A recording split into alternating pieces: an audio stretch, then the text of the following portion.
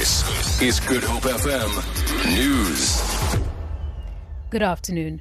Western Cape Premier Helen Zille has focused on improving the economy, health and policing in her State of the Province address in Cape Town.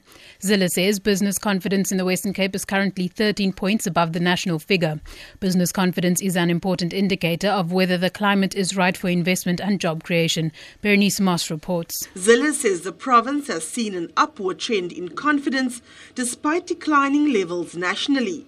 She says there are over 200,000 more jobs in the province since the DA took office in 2009. Provincial government has managed to recover from and grow jobs since the global recession. She says according to the quarterly labour force survey of Stats SA, the unemployment rate has gone down over the last 3 years, from 24.8% in 2012 to 20.6%, which is truly remarkable given the rate of population growth. Zille says although the province's unemployment rate is still much too high, they are at least moving in the right direction. Berenice Moss, SABC News, Cape Town.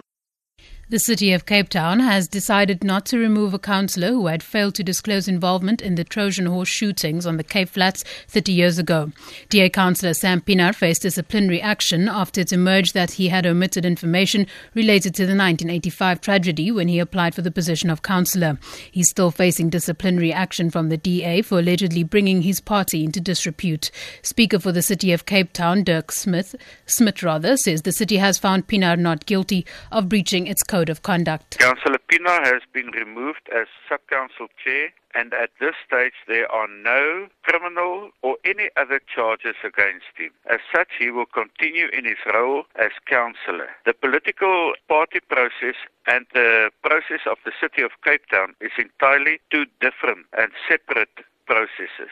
The city measure against the breach of code of conduct according to the Systems Act. At this stage, there are no such breach.